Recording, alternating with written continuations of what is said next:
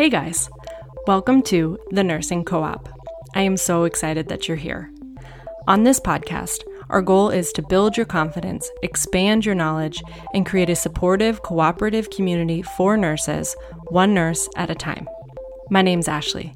I'm a registered nurse on a mission to empower nurses to build meaningful careers and change nursing culture along the way. In our time together, I hope to share my experiences, provide you with resources, and create a space where you can find your footing as a nurse without judgment. We will unravel nursing topics and make connections with amazing guests to give you all of the tools that you need to build an incredible life and career. I believe that it takes a village to build a strong nurse. We are your village.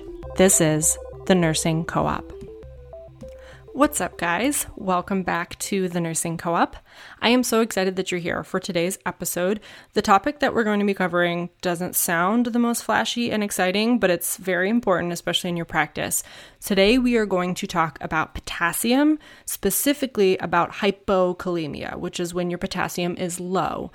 In an upcoming episode, we will also talk about hyperkalemia, where your potassium is too high, as well as a series of episodes where we talk about different electrolytes, whether high or low, and how you can treat those things, what nursing interventions are appropriate, what to look for, all of the stuff. The topic of electrolytes was always one that I hated while I was in nursing school, just because there were so many specifics and so many numbers to remember.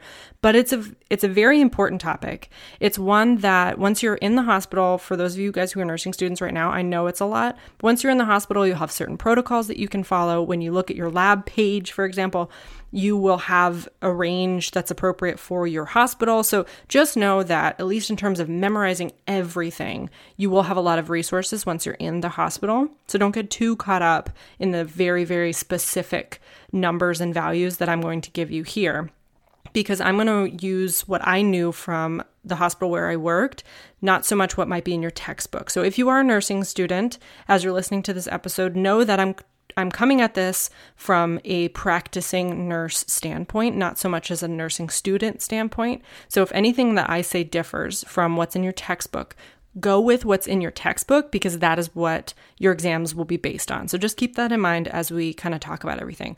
I am coming at this from an angle of you're a nurse in the hospital, and here's some tips that will help you in your practice when you have a patient who's experiencing an electrolyte imbalance. In this case, we'll specifically talk about hypokalemia. So potassium is an electrolyte in your body that's found mostly inside the cell. There's more potassium inside the cell than there is outside of the cell. But when we are drawing blood to see what their potassium level is for our patient, we are looking at the blood serum, which gives us an indication of how much potassium is outside of the cell. So normal values that you would look for is 3.5 to 5.0 milliequals per liter. Now that number, as I said, could be different depending on where you are. Your hospital is going to have a specific range that they look for. Sometimes you'll see like a 3.4 to 5.1. You'll see a different range depending on where you are. But typically, if you can ballpark it within that range, that is considered a normal value for potassium, 3.5 to 5. If you see a potassium value of 2.5 or less, that can be considered critical. Again, depends on the hospital that you're in. But once your potassium gets too low, that is when we start to really get concerned. Most hospitals have policies in place to replace potassium once it gets to a certain level. They usually replace long before it gets anywhere near 2.5. In my case, in the ICU specifically, I'm not sure if it was the same on the floor. I'm assuming it is, but we had a scale in place. Most patients had the potassium replacement scale kind of ordered ahead of time. And what it would require is that we would replace potassium once it got below 4.0. And there was a range. So if it was, for example, if it was 3.8 to 4, we would replace with only 20 milliequals. If it was The ranges are different, again, at every hospital, but it kind of gives you a range of, if your potassium is this, then give this much potassium to replace. So look for that in your hospital. Most of them do have this in place, just because we don't want potassium getting too low without us replacing it. And the reason for this is because potassium is critically important for electrical nerve impulses, especially cardiac and muscular. So Those are two extremely important functions within the body. Now, potassium is important for a number of things, but specifically today, we'll focus mostly on the cardiac side and the muscular side. More cardiac, though, just because, again, that's a critical organ. We're a little bit worried about what a patient's heart is doing. So first, let's talk a little bit about what may cause hypokalemia. So there's a number of things. I'm going to list them off. We're not going to go crazy into all these details, because again, this is not a review for you to pass an exam. This is for functional practice.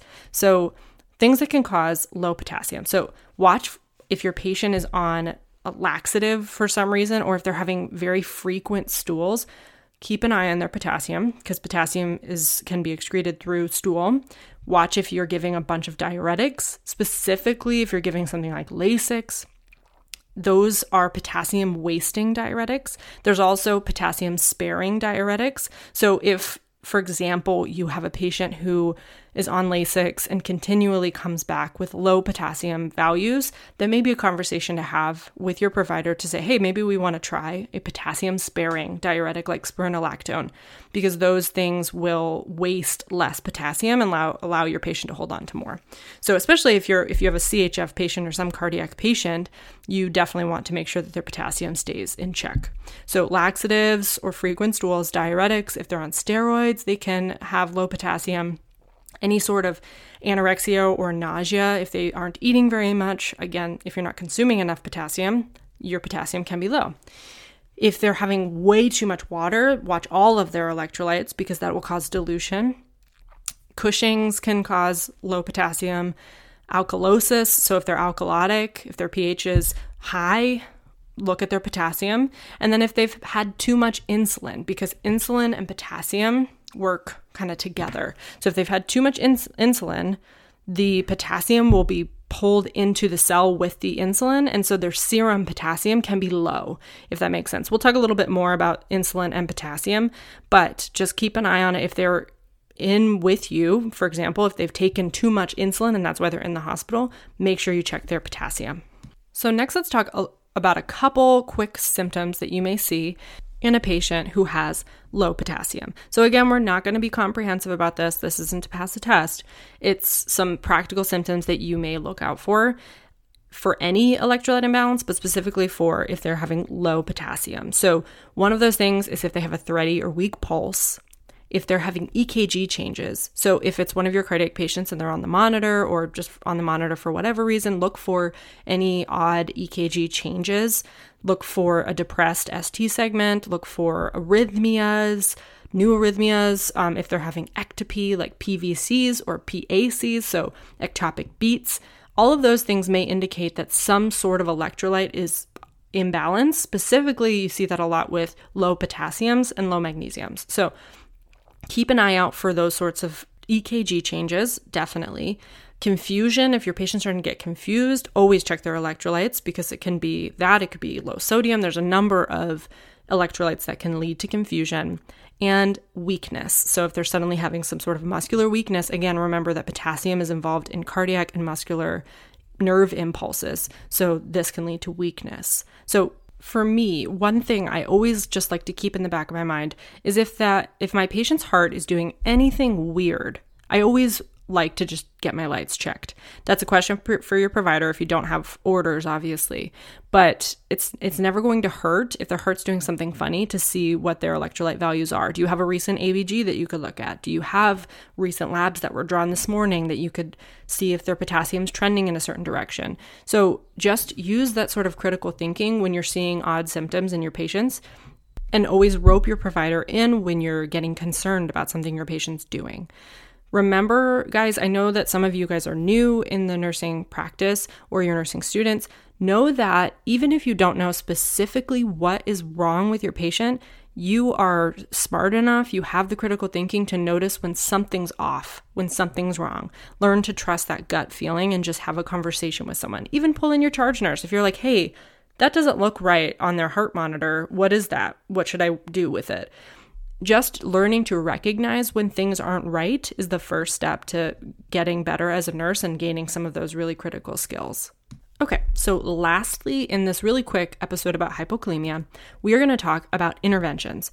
As I said, for a lot of you guys, you may have some sort of replacement orders already all set for your patient. So if you're not getting a critical value, that's something that you can do as the nurse without having to call and wake up a doctor or something like that, if you have the replacement orders already in place.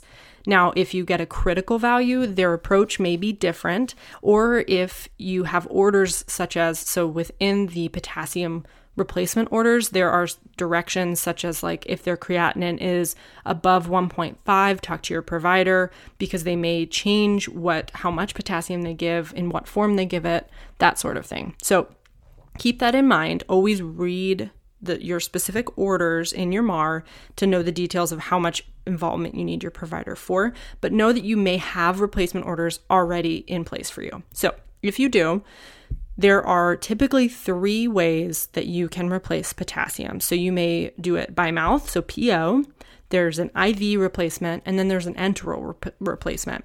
Now, the enteral replacement may be called something different in your hospital because it's literally just potassium in like a liquid syrup form. And I typically will use it when my patient has an OG tube, an NG tube, or like a PEG tube where you can push that sort of potassium in. Now, on that note, as I say push, always know that you will never give potassium IM. You will never give it sub-Q. You're never going to give a push of potassium. So just always keep that in mind. It's always going to be going slow or given by mouth. So remember that, especially for those of you who are nursing students, that may be like a trick on an exam. Never give it IM as an IV push or sub-Q. That's never how you give potassium. So if your patient is awake, alert, can eat and swallow just fine, you can give potassium PO. Now remember, just keep in mind, these are huge pills. Most patients hate taking potassium pills because they are just humongous. So work with your patient to see the best way for them to take that pill. Always try and give it with food, just because it can cause an upset stomach. And make sure they take each pill with plenty of water to try and get it down the best that they can. If the patient is still struggling to take a potassium pill, check with your pharmacist to see if you can crush it and put it in applesauce or something like that. That's always a question you can call your pharmacist about, because sometimes in directions of certain medications, you'll see a specific instruction that says do not crush or chew. So always check with your pharmacist if that's something that you're thinking about trying. The other route that you'll often give potassium is IV. So for this one, always remember that potassium is very irritating to the veins. So if you are giving potassium replacement through a peripheral IV, it has to be given pretty slowly. So the fastest that you can give potassium through a peripheral IV, again, it depends on your hospital, so always check your policies and procedures for this. But at my hospital, it was given 20 milliequals over 2 hours or more. So depending on how your patient reacts, I've had patients that I start the infusion and they immediately feel it and it hurts. And in that case, I will slow it down even more for them until we can find a point that they tolerate it. Unfortunately, that means sometimes that you're giving their potassium really slowly. So if that's the case, you may want to talk to your provider if there's another way that you could give the potassium that might work better if they are not tolerating it through their IV. So if you are giving it through a peripheral IV in particular, as it's infusing, always watch for any infiltration, any signs of infiltration. I usually like to, as I hook it up, I tell my patient to inform me if it starts to burn or hurt, because that'll tell me before anything goes wrong. Now, if you have a central line in place, you can give potassium faster in that case. So if you have a central line in place, you can usually give potassium 20 milliequals, which is the standard bags, at least that we had. We can give that over 1 hour rather than 2 hours or more. And then if your patient is NPO and they have an NG, OG, or PEG tube, you may have the enteral dose ordered, the liquid one where you can just suck it up and push it through their OG tube and flush it with sterile water. Or you may have the PO version ordered. If that is the case, the trick with that, so those big, huge pills, if you try and crush them, sometimes it's quite a challenge to crush them completely and have them dissolve appropriately. One thing that you can do is if you get a little medicine cup, put some sterile water in it and put your pill inside that water and let it soak for a little while. It will dissolve in the water long before you would have been able to really crush it. It's an easy way to do that. And then you can just draw that up in your syringe and give it through their OG, NG, or PEG tube. So if you have that order, just keep that in mind that if you soak your pill, it's a lot easier to give. So in terms of rechecking that value, when you are replacing any electrolyte, but specifically we're talking today about potassium, if you are replacing it, you need to recheck once your replacement has been given. So if you replace via an IV, whether it's a central line or a peripheral, you would recheck their potassium after 1 hour. Typically, your hospital, again, may have a different timeline for you, but it's typically around 1 hour that you would recheck after you finish your last of the dose of potassium. If you give it PO or enteral, it's typically after 2 to 4 hours. Again, it depends on your hospital at what point you would recheck. At mine, it was about 4 that you would recheck your value to see whether you still need to replace any more, to see if it's trended up appropriately. It's always good to double check your value. And when people don't do that, that's when we come in on our shift and see that the potassium is 3.2 and never was rechecked. You recheck it again and it's 2.5 because maybe they're on Lasix or something like that and they just keep dumping out potassium, which is not a situation you want to run into. So try and always remember to recheck your values once they've been replaced, whether that was on your shift or not. You always want to recheck. Now, another thing with hypokalemia is that you should always consider your magnesium as well. So if your patient has a low potassium, check what their magnesium was or what your last magnesium was and keep an eye on that. The normal value for magnesium, again, depends on the hospital, but it's typically between around 1.5 to 2.5 milliequals per liter that you want to look for. So if your magnesium is low, you'll have a hard time replacing potassium on its own because mag helps the potassium stick, essentially. It has a lot to do with membrane permeability. I'm not going to go into the craziness, the science of it, but just know that if your potassium is low and your magnesium's also low, giving potassium may not do very much because that potassium, you'll have a hard time keeping it there. The magnesium helps the potassium stick. So if your magnesium is low and your potassium's low, you may want to replace your magnesium. That's a conversation with the provider, or you may notice that you get orders to replace both of those at the same time. You may see a gram of mag along with your 40 of K or something like that. If that is the case, replace your magnesium first because, again, it helps the potassium stick. So if you replace it after, it's not really going to help you. So always give your magnesium first, replace that, and then replace your potassium, and that'll help your cells hold on to the potassium. So keep magnesium in mind always.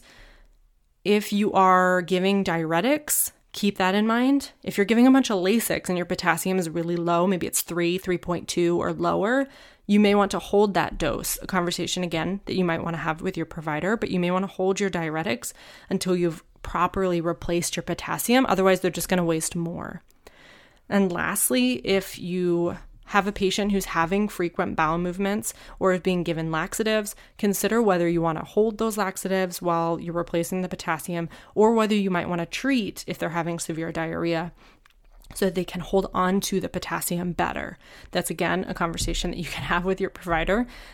In general, whenever you have issues like this is something that your provider should be looped into, but there are a number of things that you can do, as I said, as the nurse, as long as you have the orders in place. So just to recap, specifically for interventions, the easy ones to do, you will replace, whether you have orders or you need to talk to your provider to get them. You're going to replace via PO, IV, or enteral. You want to consider your magnesium so that your potassium sticks. You want to consider whether you're on diuretics and whether you need to hold those. And you want to consider whether you have frequent bowel movements or you're on laxatives and you may want to hold those.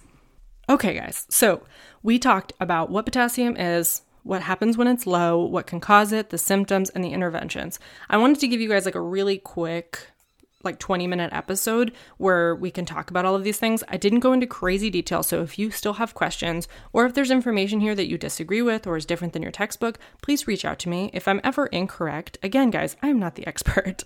I'm trying to share what information I know with you guys to try and help you. But if you ever notice something that seems off or that you want to add to, please let me know because I can share it with the group and we can all learn together. So I hope that this was helpful. If there are other electrolytes that you guys are struggling with, or if there's more that you want to see, please let me know. and I will see you guys next week. Thank you so much for spending some time with me and our community in the Nursing Co-op. If you liked this episode and found some value in the content, please share it with any and all of your nursing friends on social media and tag me at Ashley_Nursing Co-op so that I can thank you personally. That way, we can continue to build this community and change nursing culture for the better. I can't wait to see what we create. I will see you next week, but until then, happy nursing.